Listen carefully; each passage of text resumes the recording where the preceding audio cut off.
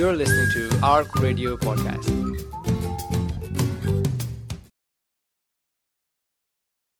Assalamu alaikum and welcome. You're listening to Cradle to the Grave show with Sheikh Amr Jamil, and I've also got guest Umran Amin with us. Assalamu alaikum, brothers. Assalamu alaikum. If you've been joining us in previous weekends, every Friday and Saturday night, we're talking about many issues that are affecting us from literally the cradle to the grave. So we've covered many important topics, but also in our topics we're also coming towards the element of the end of one's life. And so we're talking really about elderly, old age, but all of many issues associated with the end of life, and some of them quite difficult issues. So we'll be talking a bit about coping with old age, rights and expectations. We'll talk a bit about dementia and, Islamic perspectives on that. Perhaps touch on inheritance and wills. And I think focusing a lot on sort of end-of-life care, palliative care for terminal illnesses, hospices. So a lot of these very difficult topics, but issues that I think as a community we need to discuss. We need to get some sense of understanding around this, because the more we speak about it, the more we'll understand it. But Sheikh, this is a really important topic, and I guess it's one that's perhaps not easy for us to discuss and listen to, but I guess we know as Muslims in this country, we've got an aging population. As wider society, people are living longer. Even many illnesses and diseases which in the past many people would have passed away from. Actually, there's more and more treatments available, and there's more specialized services and treatments to keep people alive for longer. But also on the other end, I guess when we're talking, although we'll touch on areas such as end-of-life care, we obviously know that can affect us at any age. So aspects of hospice and dealing with things towards one's end of life and terminal illness can also happen at any age. Sheikh, I guess focusing initially, this whole aspect of coping with old age, and I think certainly there's a large cultural element for many of us that are from South Asian background as well. Could you maybe just explain to us a little bit about this whole aspect of how, just as a wider perspective, this whole set the scene, this whole framework about this importance about as people get older and our responsibilities and society's responsibility in terms of how, because unfortunately in some sections of society it seems to become as soon as you become old you become a burden on society, and Islamically it's not like that, isn't it? It's actually something that we should value, etc. So can you give us a few words about this whole concept of as people get older and more senior in their life? Yeah, so alhamdulillah wassalatu wassalamu ala rasulullah. In general, the texts or our teachings teach us to respect our elders and give them the honour that they deserve. Obviously there's emphasis on parents, and your parents are obviously going to be a lot older than you, and they will probably reach your old age, and the Quran actually talks about this, that if one or two of them reach old age, you shouldn't say lahuma uff, you shouldn't even say uff to them. So that basically means by logic, if you can't say uff, then you can't raise your voice, you can't mistreat them, etc, etc. So there is that emphasis generally for the elderly. There's a general recommendation of respecting them, and also learning from them, because they've just been around a lot longer than we have, so they have more life experience. Doesn't mean they're always right, but they have experience on their hands. And if anyone remembers their grandparents, they will remember stories they've heard from their grandparents. The thing with grandparents is they've got more time than your parents. Your parents are quite busy, your grandparents have got more time. So some people say that I was taught Quran by my grandparents, I was taught Urdu by my grandparents, I was taught this, I was taught that.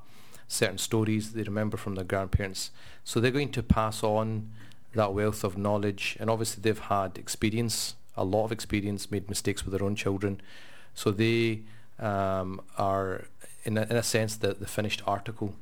And obviously in old age you become, like you said, death can come at any time, but in old age you become more aware of it. So the likelihood or the attachment to the dunya seems to fade more in old age, and people become generally more religious. They become more conscious of going to the mosque, of giving sadaqah, of spending their time reading Quran. All these things, a lot of people do a lot more in their old age.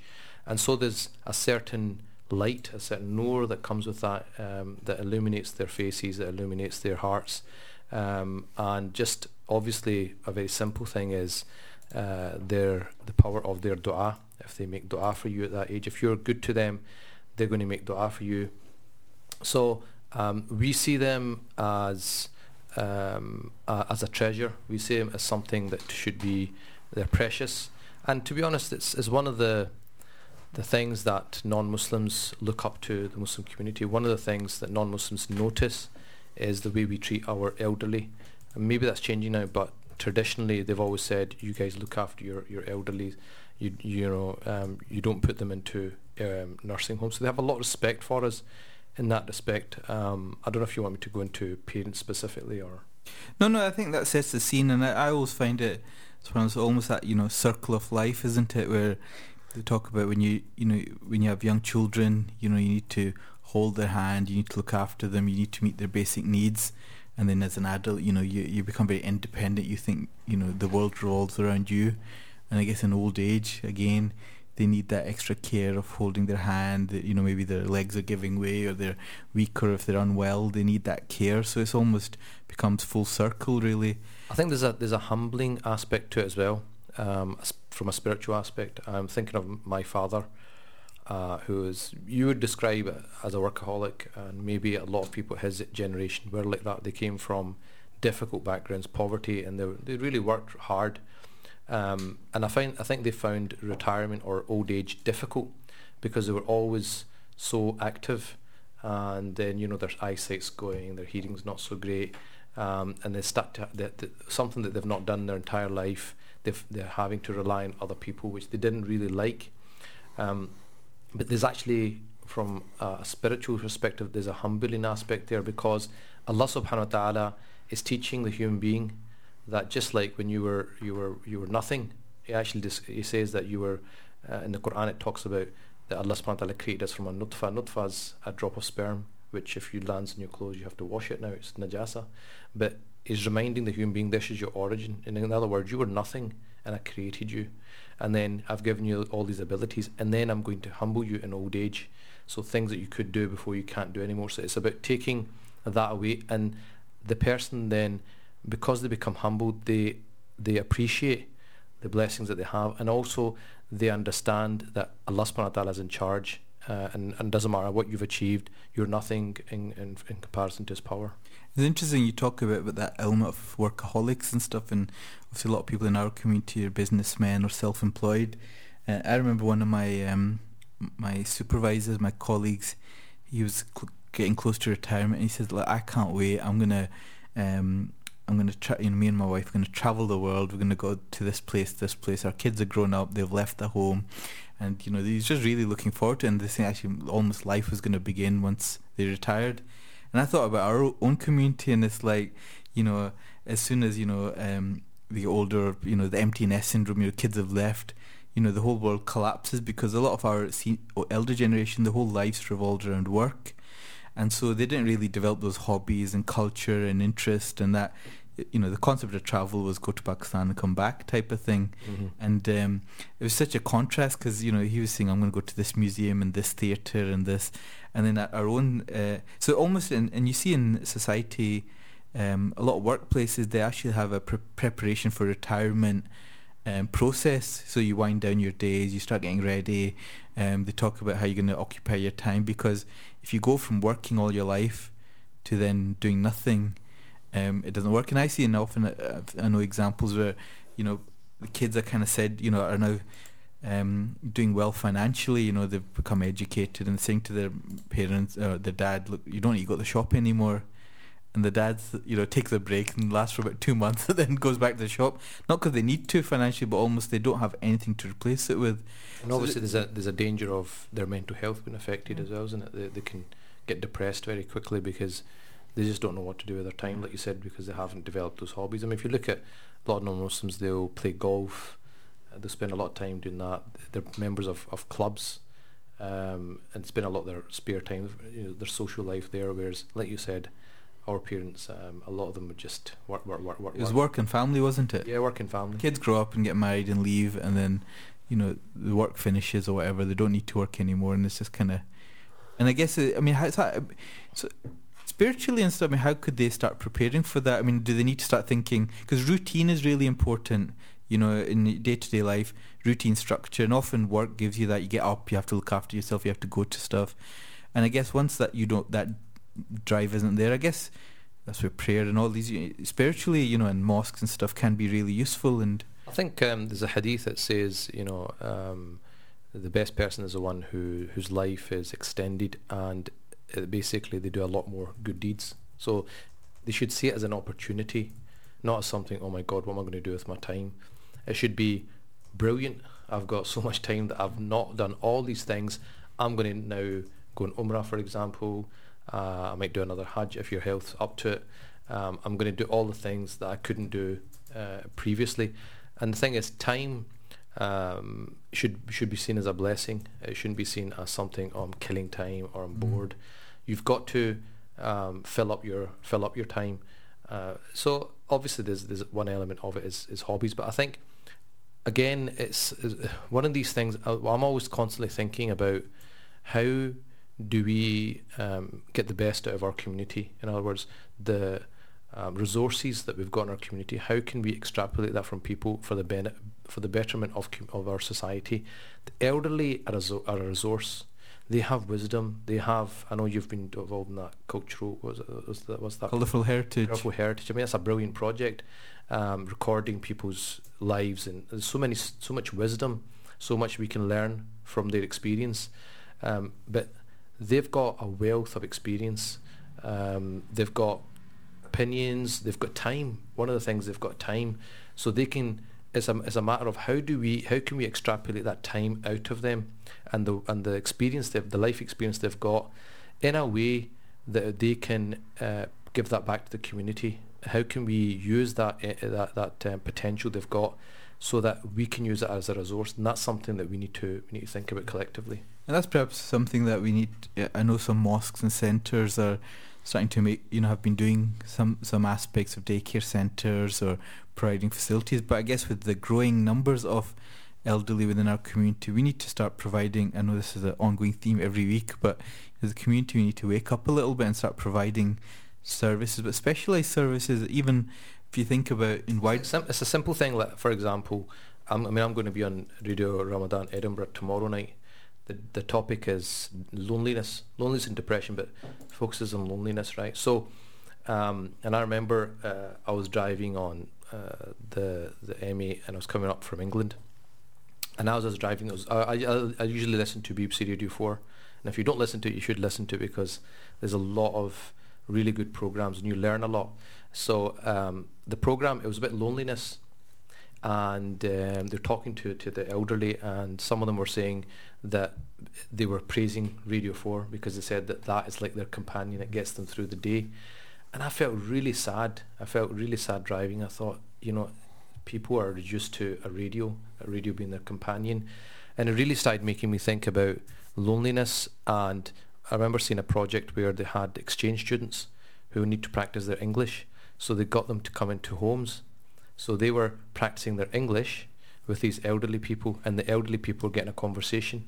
So the win-win for both. So it's a win-win situation. So this is what I'm saying. If we just think, if we collectively think, we can come up with solutions that can benefit everyone. But I would say not to see the elderly as a burden, but that richness, that wisdom they've got, that resource that they've got, how can we use that? And that's just one example of just thinking out the box. And that's what, you mentioned that Colourful Heritage program project, which has been really trying to create video archives of these, the first and second generations of Muslims that came to Scotland. And when we interviewed a lot of them, they had fascinating stories, in terms of, they don't know halal meat, they came off a plane, and this is how the bus drivers helped them out, non-Muslims and Scots. And whenever I would ask them, I said, look, have you told your kids these stories? And they said no, because the kids are too busy, and it always reminded me. I don't know if you used to watch Only Fools and Horses. His Uncle Albert, who keeps talking about the war, and they would get so bored. And I think, subhanAllah, it's just somebody needs to listen to these amazing stories, and sometimes the kids and the grandkids, are just don't hear them, and particularly about things like partition and stuff, which is such a traumatic event. And a lot of them have never talked about it because it's been so traumatic.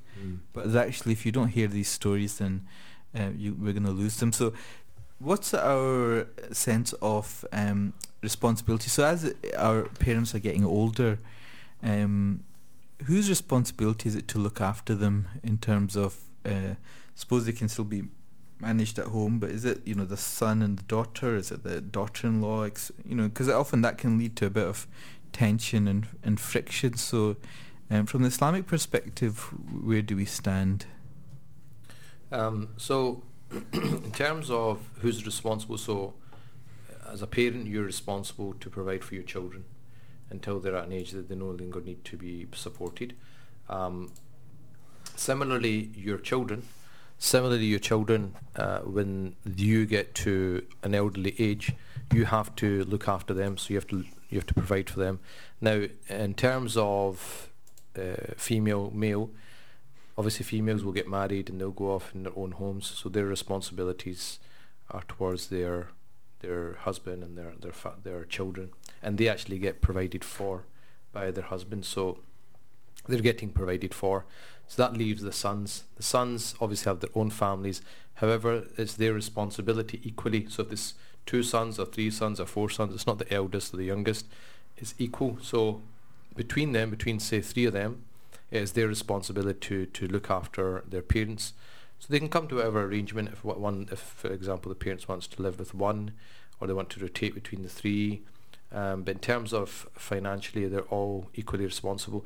I think there's one way of looking at this question of like who's responsible. It seems to be a very kind of something heavy. But I think if we share a few hadith, it will put things in perspective, because when you look at the texts, you would actually think that people would vie to look after the parents. They'd be the ones saying, no, I want to look after them, because there's so much reward. In fact, the Ramadan, during the month of Ramadan, there's a hadith where the Prophet ﷺ, where he was climbing the minbar and he said Ameen 3 times, and the Sahaba said, look, you said Ameen, why did you say Ameen 3 times?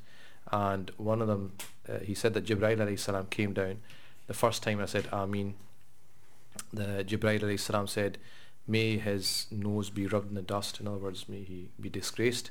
The one who your name is mentioned and doesn't pray upon you. So when you hear the Prophet's name, and then you say Sallallahu Alaihi Wasallam, and the Prophet said Ameen. One was, he said, if somebody who has a parent or 2 parents, and they were not a means for him to reach paradise. In other words, your parent should be a vehicle for you to attain paradise. And if that's not happened because you've not fulfilled their rights, then the Prophet ﷺ is saying Ameen to a dua. And if the Prophet says Ameen to something, it's not going to be rejected, that maybe you'd be disgraced. So that's a massive thing. The last thing he says is somebody who Ramadan came to, and it wasn't a means for him to be forgiven because so many opportunities and he missed it. May he be disgraced. So your parents are actually a vehicle for you to reach paradise. And there's a similar hadith that says Al-Walidu awsatul abwab al-Jannah. The walid, now normally we think of walid, we think the father, but in Arabic walid can apply to either parent. It's like the word walad in classical Arabic. Walad can apply to male and female. It's not necessarily a boy, which is modern day standard Arabic. So walid in this hadith means a parent. It says awsat al-abwab al-Jannah. So awsat usually means, wasat means the middle, but here it means the best. In other words, your parent is the best of doors to paradise. So looking after them, being good to them. Never mind the parents. So the parents are one thing, and obviously the Quran says Anishkur li wali walidayk, thank me, thank Allah, and your parents. Be grateful to me and your parents. وَبِالْوَالِدَيْنِ إِحْسَانًا, and you be good to your parents. So in terms of your parents, they have, and we know the hadith about the person has most rights on you as your mother, and hadith like the paradise is at the feet of your mother, and so on. But never mind your parents, even people who are connected to your parents have to be respected. A hadith says, Al-khalatu bi manzilatil The khala, which is your mother's sister, is like the mother in terms of status. And in other words, in terms of respect, in terms of being good to her, is similar to your mother. And this hadith always, this next hadith always makes me think. It says, Abarrul birri an yasila rajulu wudda abi. That the best of being good is to for a man or a person to be good or make connections or maintain relations with his father's friends. So never mind your father, but his friends. So people you maybe your father's passed away, but the people you used to be friendly with, his mates, you should still visit them. You should still be good to them. So if the Prophet is telling us to do that, and that's one of the best actions, then what about the actual father himself? And so that is in terms of generally just parents themselves. They have a status that other people don't have. But we have also general hadith about elderly people, whether it's parents or not. That one hadith says, Inna min ijlalillahi ta'ala, that from honouring Allah subhanahu wa ta'ala is ikram the shayba Muslim, to be generous to somebody, a Muslim who is in old age. So being kind, being respectful to an elderly person is from the respect to Allah subhanahu wa ta'ala. And I remember, you probably know Bashir Man, and somebody I've got a lot of respect for. He's done so much for the community. I mean, back in the 70s, he was the first Muslim counsellor. And I visited his house, and he's got all sorts of awards. I remember one day seeing him in the mosque, and a younger person just kind of bumped him and passed him by, and he kind of stumbled a little bit. And I thought, you have no idea who this man is. This man is, what he's achieved. Yeah. And this is the thing. These people, we should be making space for them. We should be. I mean, in the Arab world, I used to love the fact that they used to kiss elders' hands. So I mean, there's a hadith. It's in Riyadh al-Salihin where the Sahaba used to kiss the Prophet's hand out of respect. But in the Arab world, when I was in Syria, and also in Yemen as well, they would kiss, if an older person, they would kiss their hand out of respect, or their father. And the benefit of being kind and good to the elderly actually returns to the person.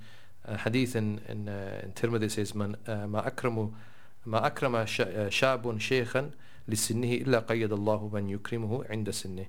That a young person is not kind, is not generous to a person, an elderly person, due to his, in other words, respecting him because of his age, except that when he gets old, Allah subhanahu wa ta'ala will make somebody there to do the same to him.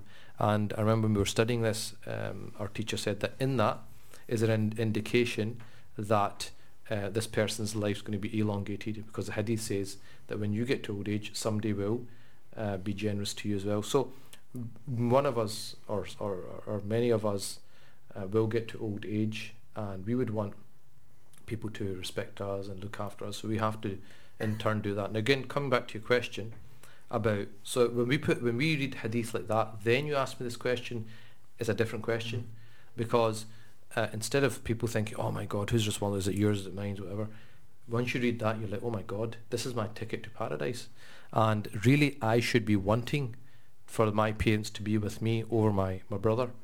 And there's also, I mean, sometimes people like a daughter-in-law wants to look after her mother-in-law, and that's a great honour. I mean, they don't have to. A son-in-law, mother-in-law, son-in-law, daughter-in-law, you don't have to look after somebody else's parents. So yes, the son has got to look after his own parents, but his wife doesn't need to. She doesn't need to look after him, never mind his parents. But if she does, it's an act of sadaqah. So in the month of Ramadan, what are we doing? A lot of the times we're making appeals for sadaqah and charity. And what do we think? We think of cash. But sadaqah, like the hadith says, smiling in the face of your brother is sadaqah. Removing some harm in the street is sadaqah. Many forms of charity. And one of the ways of doing sadaqah is to look after elderly, whether you're your parents or not your parents. Everything that you do for them, and elderly people can be trying at times, because they can get grouchy and things like that. But the thing is, it's about realizing that this person may be my door to paradise. I might not have many great actions, but by looking after and serving this person, they're going to make dua for me in the middle of the night. They're going to do all these other things for me. If it's going to come to me, and Allah subhanahu wa ta'ala is always with the weak, and with the elderly, with the vulnerable. So by serving them, by being good to them, they're a means for us to attain paradise. So back to the question is, yes, it's primarily the son's responsibility, and what they should do is either one person takes it on and he's going to get all the reward, or what they do is they split it amongst themselves. So maybe the parent, maybe they all come and stay in that house and the parent stays there, or they rotate, or it could be that the parents live by themselves but nearby, and they take turns of going over and making sure they're okay, because not everyone's parents are really old. Some of them can live on their own, but they'll probably get to a point at some point, if they live long enough, that they will need care. Yeah. One thing that we know as people get older, I think particularly after the age of 70 and 80, is this aspect of dementia. And for people that don't know, I guess dementia is there's different forms of dementia. That you'll have heard of things like Alzheimer's dementia, but there's things like vascular dementia and Lewy body dementia. They're all different types, really. And really what that signifies is where, perhaps as you get older, and particularly I think after the age of 70, it's sort of really, the rate of it is really higher. That's why you see a lot of people in their 70s and 80s, a lot of memory problems, but also, the ability to look after themselves. Some people say it's, they lose their personality. They're not the same person that they know from before. And there's a big emphasis in even national sort of government and strategy in terms of called a dementia strategy, and trying to provide services for these elders. And I guess part of it is trying to say, how do they keep functioning? How do we support them? Because often there's some dementias that it's irreversible. So the natural progression is that it'll just get worse. Some dementias they'll have a deficit and that'll just be static. And they even come up with ideas like dementia cafes and stuff, because they find that talking about, keeping their mind active, talking about past events might be useful. They might be forgetful for day-to-day stuff, but it's past things that they can remember, maybe reliving these sort of experiences and sharing it with people of a similar generation. But it seems that especially as Muslims, we're not, and maybe there are some elements of it, but I guess there's a real opportunity there for our community to start addressing some of these issues and providing these services. And I guess our mosques and institutions and stuff would be natural places to welcome these elders and try and provide services, etc. So I wonder what your thoughts are about that, Sheikh. I guess is kind of dealing with people who are starting to get more and more unwell, and the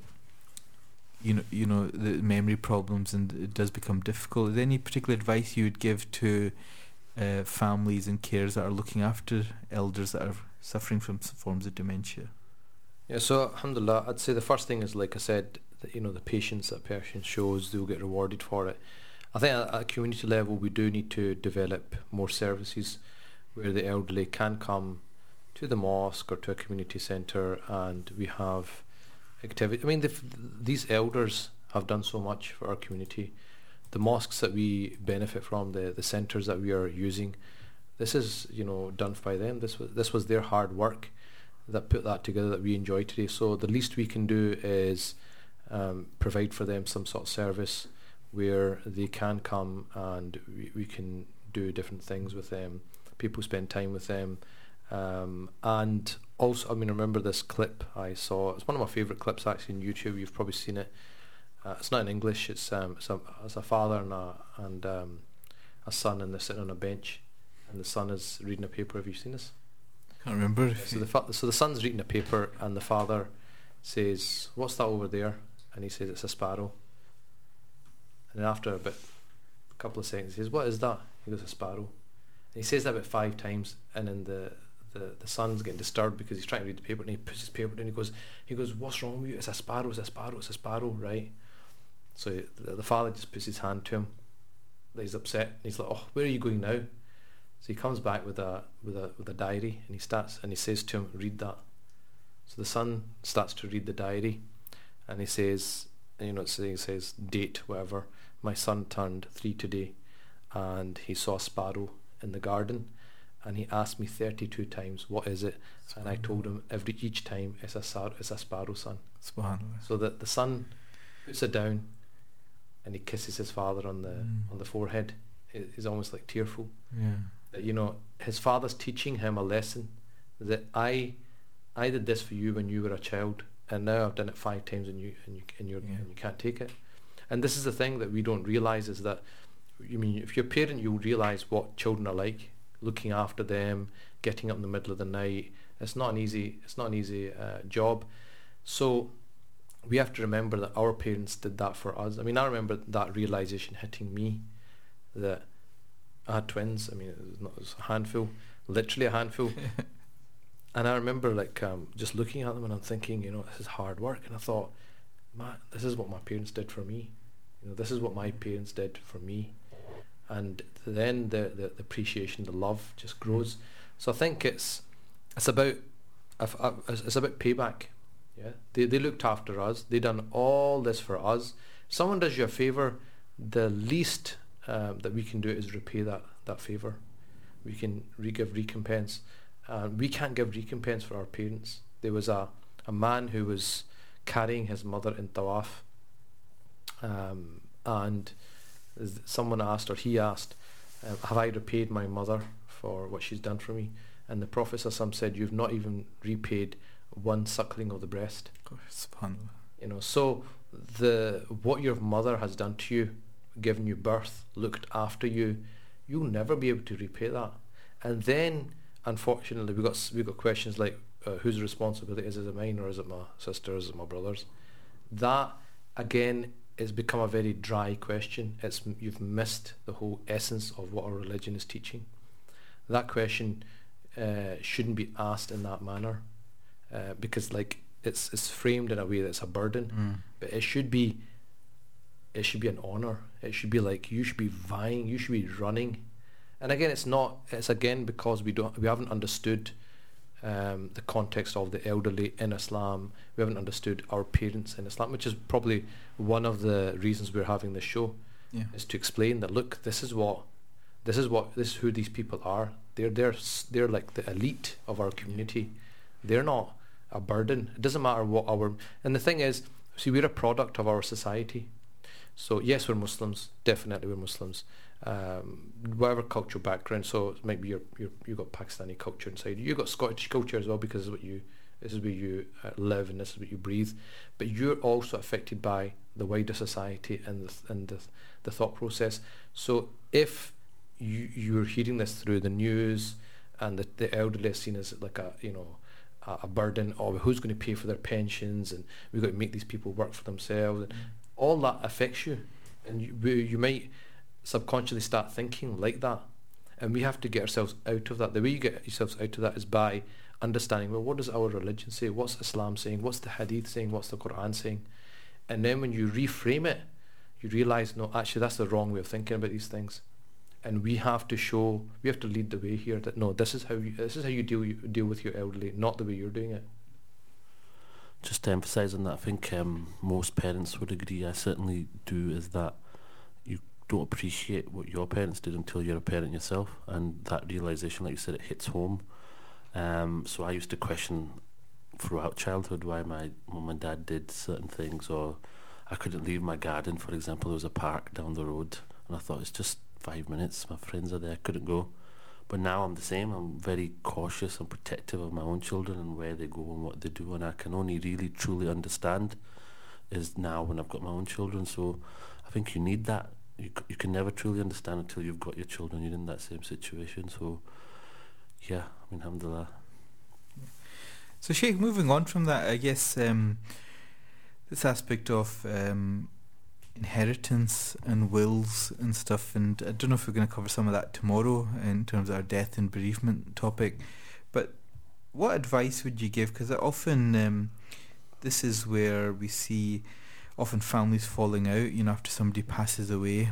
There's a fight over inheritance, and some might be practicing, some might not be practicing. The whole thing about, well, what does Islamic law say versus Scottish law, and working out fractions and inheritance, etc.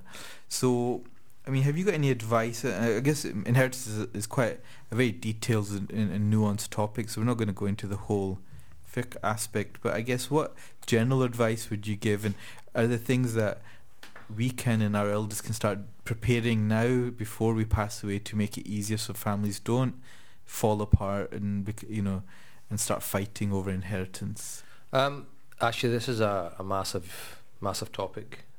I've just You got 30 seconds. No. I've just taught the advanced students an inheritance. I've been teaching them how to calculate inheritance, all the different points from it, and it is one of those areas. I've dealt with cases where, like you said, a lot of the family disputes are over inheritance. And really, I actually think this probably needs a whole program itself. It's something that I'm actually actively looking into. There in England, there is the opportunity to get a will which is Sharia compliant. In Scotland, we haven't got there yet, but inshallah we'll get there. I'm having a look into it with a few people. Again, I have no idea. It baffles me that no one's ever done this before. And again, this is where I know I've said this before, but we have all these discussions about Ramadan and which day Eid is, but it's all these other areas which are so important that no one seems to talk about, no one seems to be doing anything about. And so inheritance, the reason why it's so important, because money affects everybody. This is not I mean, the amount of family feuds that this creates. And there's so much misinformation out there that people do not understand inheritance. They don't understand. A simple concept, for example, is somebody might say, okay, I'm going to give you the house, that's your inheritance. I'm going to give you whatever, that's your inheritance. You can't do that. That's not inheritance. That's a gift. Yeah. So a gift during your lifetime is different from inheritance. It's the Islamic concept of inheritance is when you die, the day you die, then what happens is other people become owners of your wealth. So when you leave this world, wherever you leave behind, and on that day that you passed away from this earth, your soul left, that became somebody else's property. Now, if someone took your car, if your car's there and one of your siblings took it, I'll just take that. Are you going to give them your car? You're not going to give them it because it's your car. But when it comes to inheritance, for some reason, we tend to think, okay, well, you can have that and you can have that. Yeah. People are not thinking, especially for cultural reasons. A lot of women miss out here because culturally, maybe their father said, oh, well, you're married, you're looked after by your husband, you don't need any inheritance. This is completely un-Islamic. Completely un-Islamic. And my advice is do not give up your inheritance until you've worked it out Islamically and you know how much it is. Because when women say, okay, that's fine, I'll give it up, I don't need it. Well, tomorrow your husband might die. Tomorrow you may get divorced. You may become a single mother, right? And say you give your inheritance to your brother and tomorrow he dies. Who gets his inheritance? Who gets that money? His wife and his kids. And you might not even like his wife, right? So you've just given her all your money. So people are not thinking straight. The other thing is, when you actually do the calculations, what you might realise is that your share is, for example, £250,000. Now, when you're told you've got £250,000, which is yours, then if you want to give it away, it's a different matter. See, when you don't know what it is, you think, it's fine, it's okay, I don't want it. But when you know it's £250,000, then you think, wait a minute, £250,000? That could be my retirement. I could just put that into a couple of flats and that could provide me, and that's me got my security for the rest of my life. And why shouldn't you? Because that is your money. It's your right. That is your right. It's not. You're not doing anyone a favour by there should be no guilt attached for you to take that, as if you're taking someone else's money. This is your money. But that's the difficulty, because it's such a emotionally vulnerable time, isn't it? You've just lost somebody, and you often you don't want to create fights and burdens, but I guess the Sharia has given it for a reason. There must be some wisdom in it, and it's one of the areas, and I taught this to the students. One of the areas where there's actually very little of difference of opinion between the four schools is inheritance, and the reason for that is Allah Subhanahu wa Taala has detailed it in the Quran. So why did Allah Subhanahu wa Taala detail this so much in the Quran? right? Why is there not much difference of opinion? Because it's so detailed, it didn't leave any room. That shows the importance that Allah subhanahu wa ta'ala put on this topic. And I remember I was looking through my notes and I had a statement from a teacher saying that one of the ways that people end up with haram money is through inheritance. So they may have a halal business, right? Whatever they do, maybe it's a taxi driver, I don't know, whatever it is, right? It's halal business, it's nothing haram, but haram income comes in because they've taken inheritance which is not theirs. That's not you can't take somebody Haram in what way you mean? Because it's not yours. Unjustly taking somebody else's. If your share is 100,000 and you're taking 200,000, that means that extra money is somebody else's money. You've taken it without their permission. It's like me going out your house, grabbing stuff and leaving. It's haram to do that. So a lot of people do not understand this area of inheritance.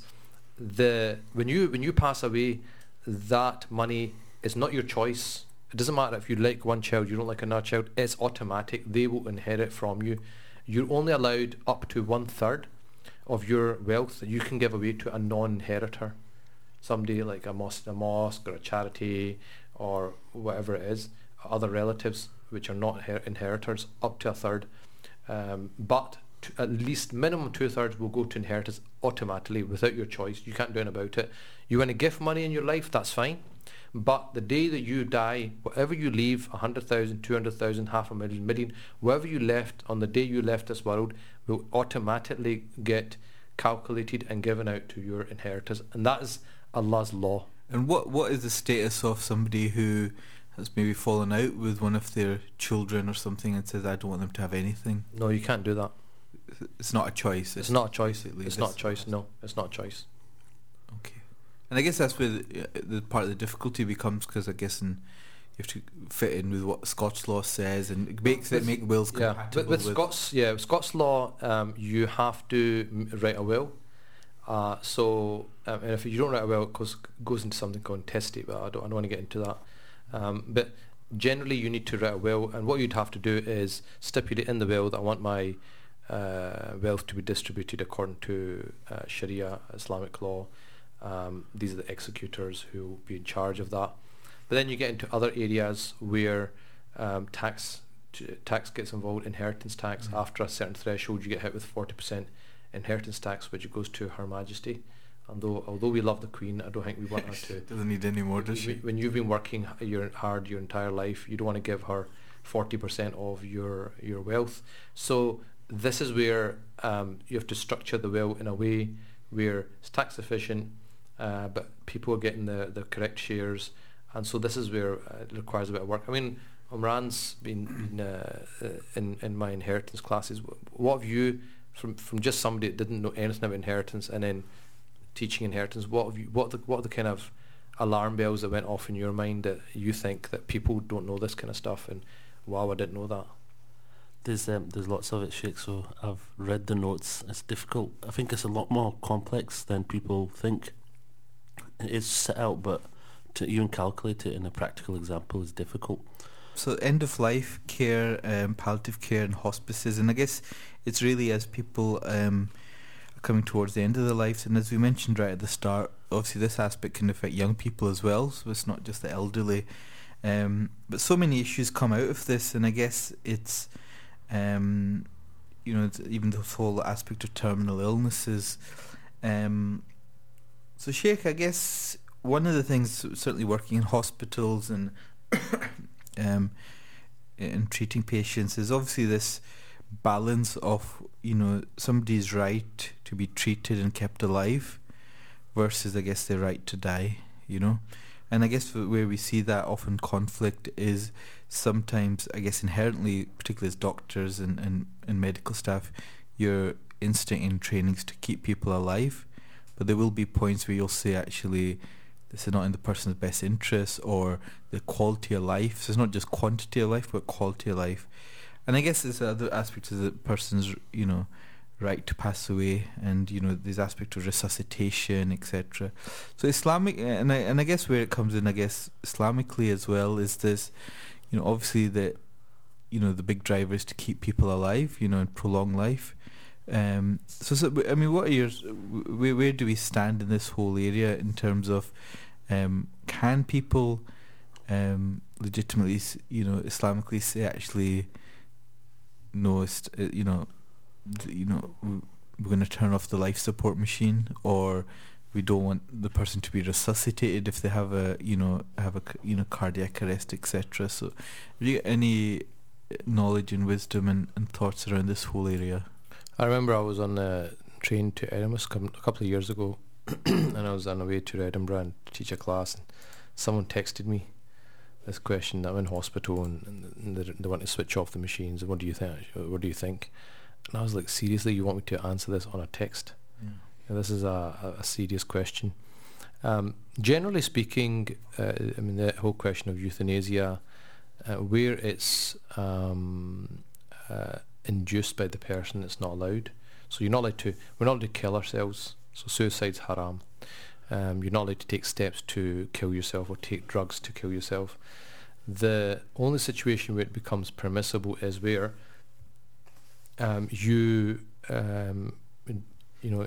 decide not to take medication, and especially when it comes to life support situations, there's a question mark over.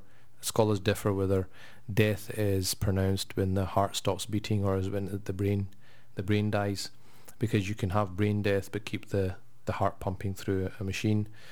What the various kind of Sharia councils, these are councils where scholars get together and discuss these questions.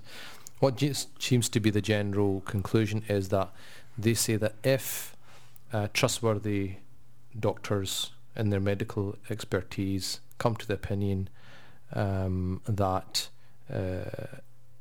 life is going that this sickness they've got is chronic, it's untreatable, and it's terminal, it's going to death is inevitable, and you're really just elongating the inevitable, and you're just artificially keeping somebody alive, then at that point it is permissible to switch off the machine.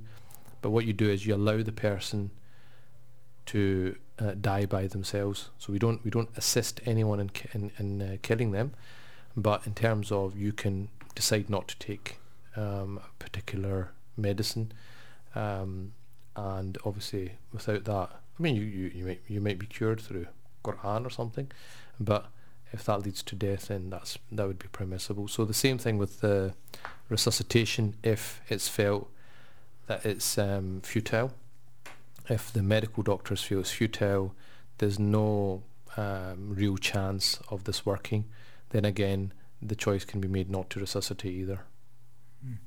It's interesting, there's a report that I was reading in preparation for this show, and it did various focus groups, and there's one comment from an individual who said, looking at the way, and this from as a Muslim, looking at the way as a community we don't think about death and dying matters.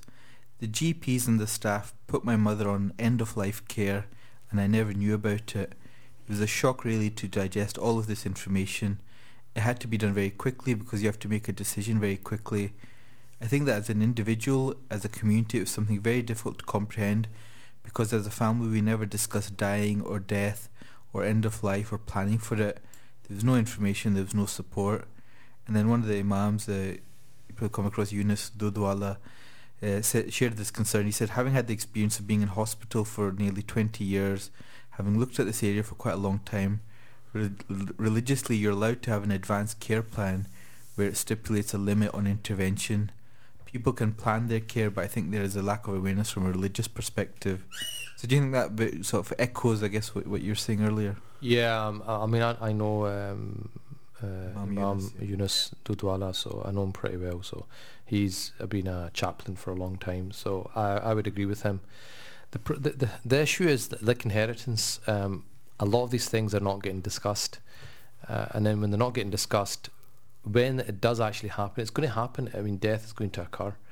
When it does actually happen, then it's like, oh, we need to deal with this now, and that actually makes things 100 times worse.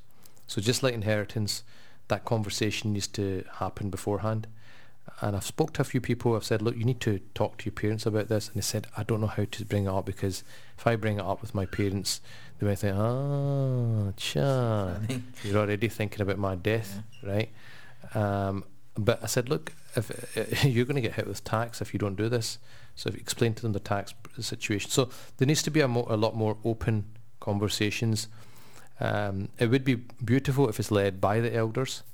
However, the conversations need to be had. I remember one of the concerns I had with my father was, I mean, it's not so much now. I'm against like people taking their bodies abroad because of the interference with the body. It's highly disrespectful. They take organs out and so on, as a delay in burial and a number of issues. And so I really didn't want to get into that situation. So, but I had that conversation with my father, and my father did say, look, you know, yeah, bury me wherever I pass away, just bury me there. And I was grateful that we had that conversation. I've had that conversation with my uncle, who's still alive, and initially he did want to get married in Pakistan, but he's changed his mind now. So having those conversations, it just makes things a lot easier, a lot more clear.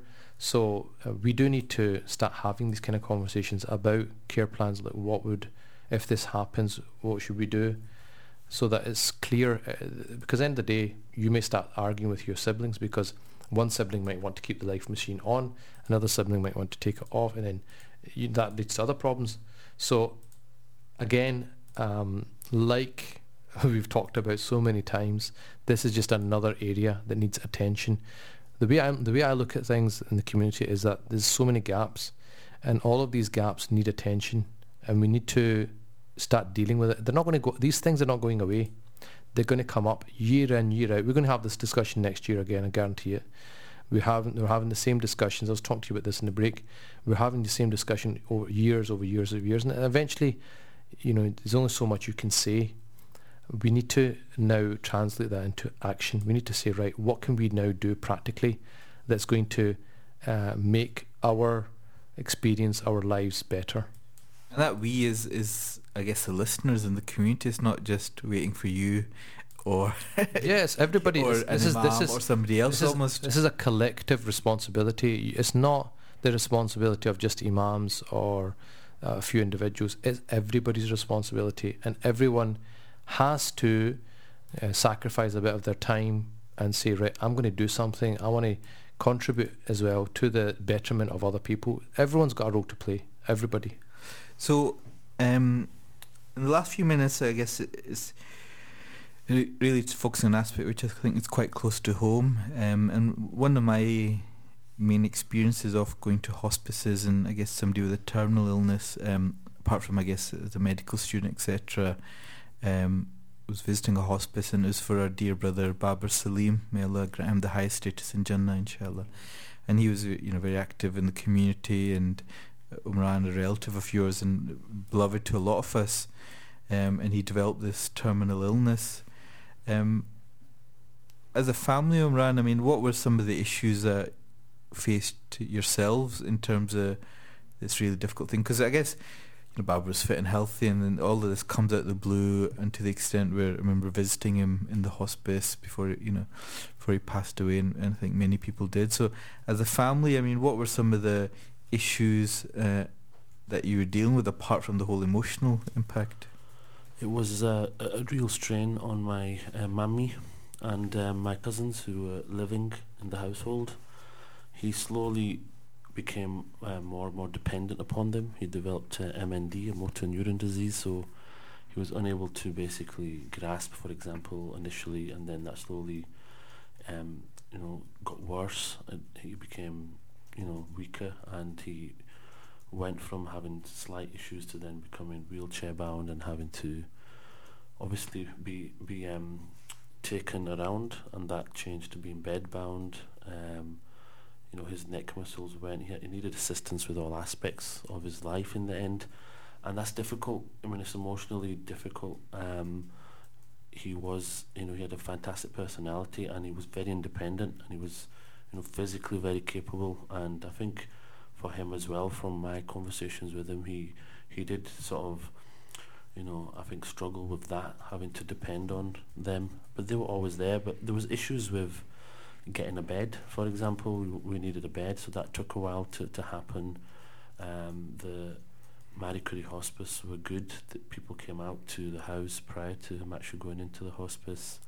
he had some some machinery set up on his laptop, so he lost the ability to speak as well. So it was a slow but sort of steady deterioration. And for some people that aren't familiar with this whole aspect, I mean, I guess what was the tipping point that that it was felt that hospice was more appropriate than being at home? Was it just the intensity of the care that he required? Is that yeah, it was constant. It became very, very unmanageable. I mean, the family were always there. There was always people around him, but it was very difficult. He was just, they were unable to, and it was for his own benefit as well that he was in a specialist sort of professional environment. Because there's a lot of issues with pain relief and breathing and stuff like that. He was on morphine drivers, I believe, so for pain relief. But the family, even at the hospice, I think the staff commented on how many, just constantly there was somebody there. There was a team of people there, so we had a fantastic support from the family, but it was just something that became more and more difficult. Were there any ethical issues that came out from this whole aspect? I don't think there was. I mean, I think it was just like it was just inevitable, like Sheikh mentioned. It was the deterioration, but there wasn't any ethical sort of questions really. It was all done, Were the discussions that actually, when do we have to make a decision about, do we carry on with this or not, or this certain treatment or not, or pain relief or not? I think the MND, by its nature, there's no treatment. It is just a pain relief thing. I don't think, I wasn't party to that conversation. Okay. Maybe that did happen with my aunt and my cousins, but I don't think it really came to that. I think we kind of knew, but it was just slow and supporting. Eventually it happened, yeah. And Sheikh Amr, I guess, I know you were very involved around that time, but this whole aspect, I guess, supporting people during this very difficult times, what are some of the issues that come up and people seek advice around? I think one is a will. If they've not written a will, again, these inheritance questions we were talking about before, how do we sort of inheritance out advice around that? I remember Babar visiting, and I'd just gone there to visit him as a visitor, and the family came out to me in the waiting room and said, look, we've got a request from you, and the request is that Babar wants nasiha, he wants advice, and we've asked a few other people, but they've not been able to do it. They became emotional, and we really need somebody. That's his wish. So I had that experience of speaking to essentially a dying man and having to say bluntly that you're going to meet your Lord soon, and these are the things you need to be now thinking about. And it's not easy with his wife. She's standing there beside him crying. But I had to do that. I had to say, look, this is the reality of the situation, is that you're going to meet your Lord, inshallah, like all of us. But also encouraging him that, look, Allah could have given you a sudden death. You might have not been able to say goodbye. You might have not been able to make pardon with people, or to seek repentance from Allah subhanahu wa ta'ala. So in a sense, this is a blessing, that you're getting this time that you're leaving. You can say your goodbyes, you can give your last instructions, you can sort your will, you can very importantly make your tawbah, your repentance with Allah. He couldn't speak at that point, and I said, look, it doesn't matter if you can't speak, do it in your heart. Allah understands all these languages, and stay in a constant state of remembrance of Allah subhanahu wa ta'ala, and understanding that whatever pain you're going through, Allah subhanahu wa ta'ala is wiping your sins away. So it's a cleansing for the dying person, and also to ask them to make dua for us. The hadith in Ahmad that says the certain times when dua is accepted, one is from an ill person. So asking him that you're in a position, we're asking you to make dua for us. And I had a similar, not as much, but a similar experience with Abid Bashir, who passed away at the age of 45. All of a sudden he got diagnosed with cancer, and again the same thing happened. They said, Sheikh, we want you to, I want advice. And again, family members are there, and I had to say something very similar, because at that point you have to respect. It's one thing, obviously, everyone else's feelings, but ultimately it's that person that we have to give priority. that this is a person who's now going to leave this world. What do I need to now reiterate to this person that's going to be of benefit for that person? Everyone else becomes secondary. It's that, and that is really that person.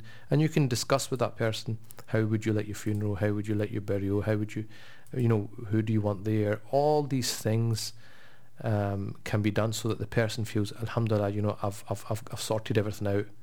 There's nothing that doesn't need sorting out.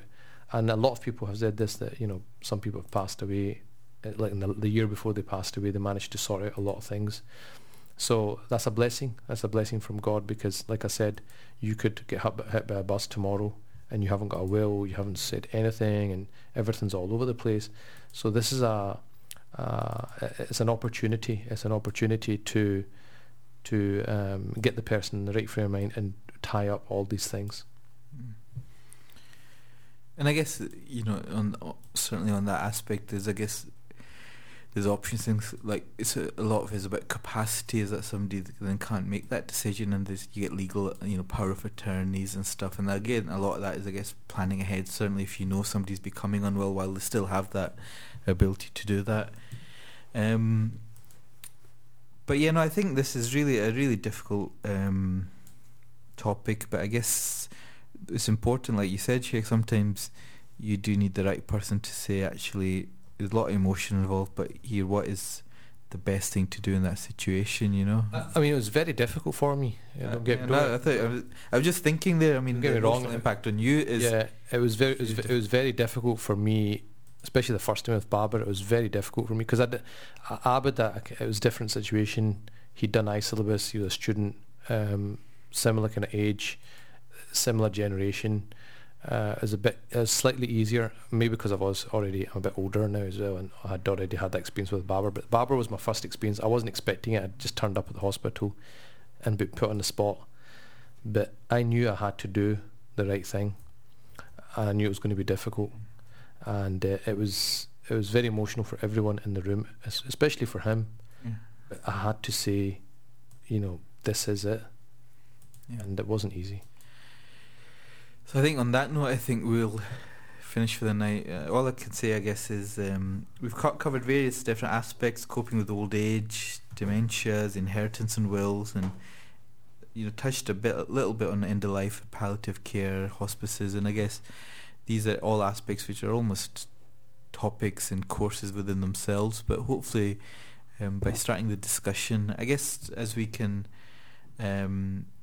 just say towards the end, this is really making dua for everyone that's passed away in whatever circumstance. These are special last few days in Ramadan, and really making that sincere dua for all these people that have passed away, people that are unwell, with physical and mental illnesses, terminal illnesses, because the power of dua ultimately, illness and health is in Allah's hands.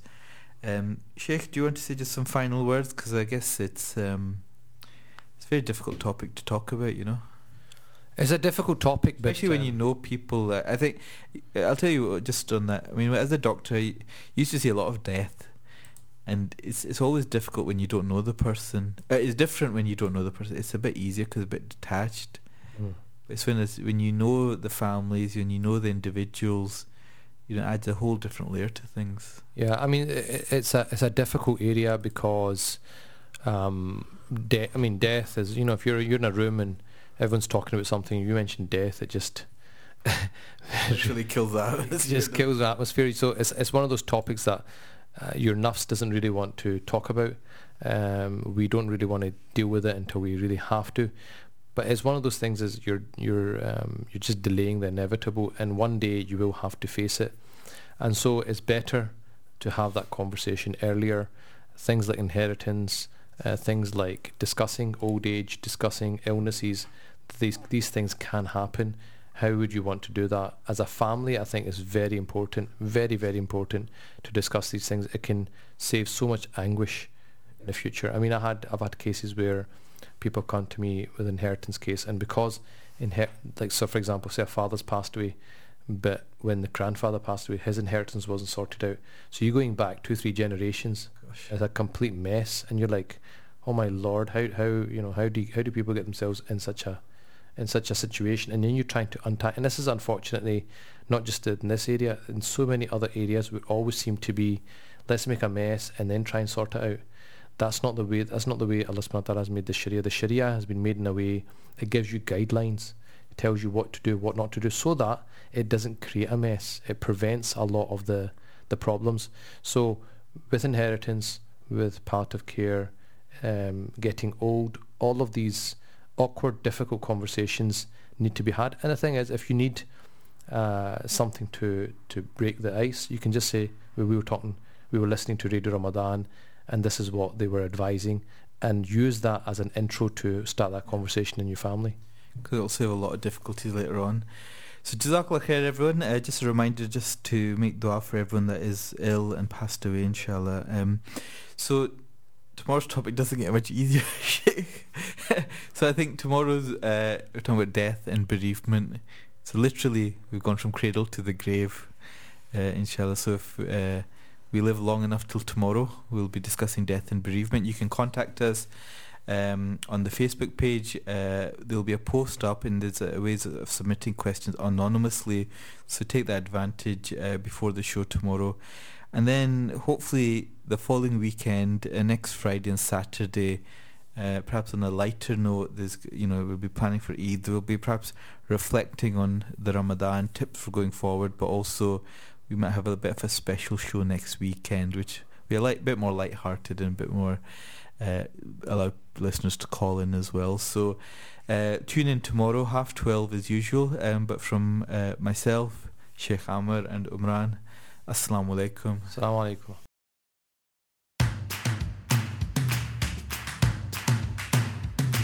For more information and to listen to more podcasts, visit us at arc.score or check out the Arc Media app.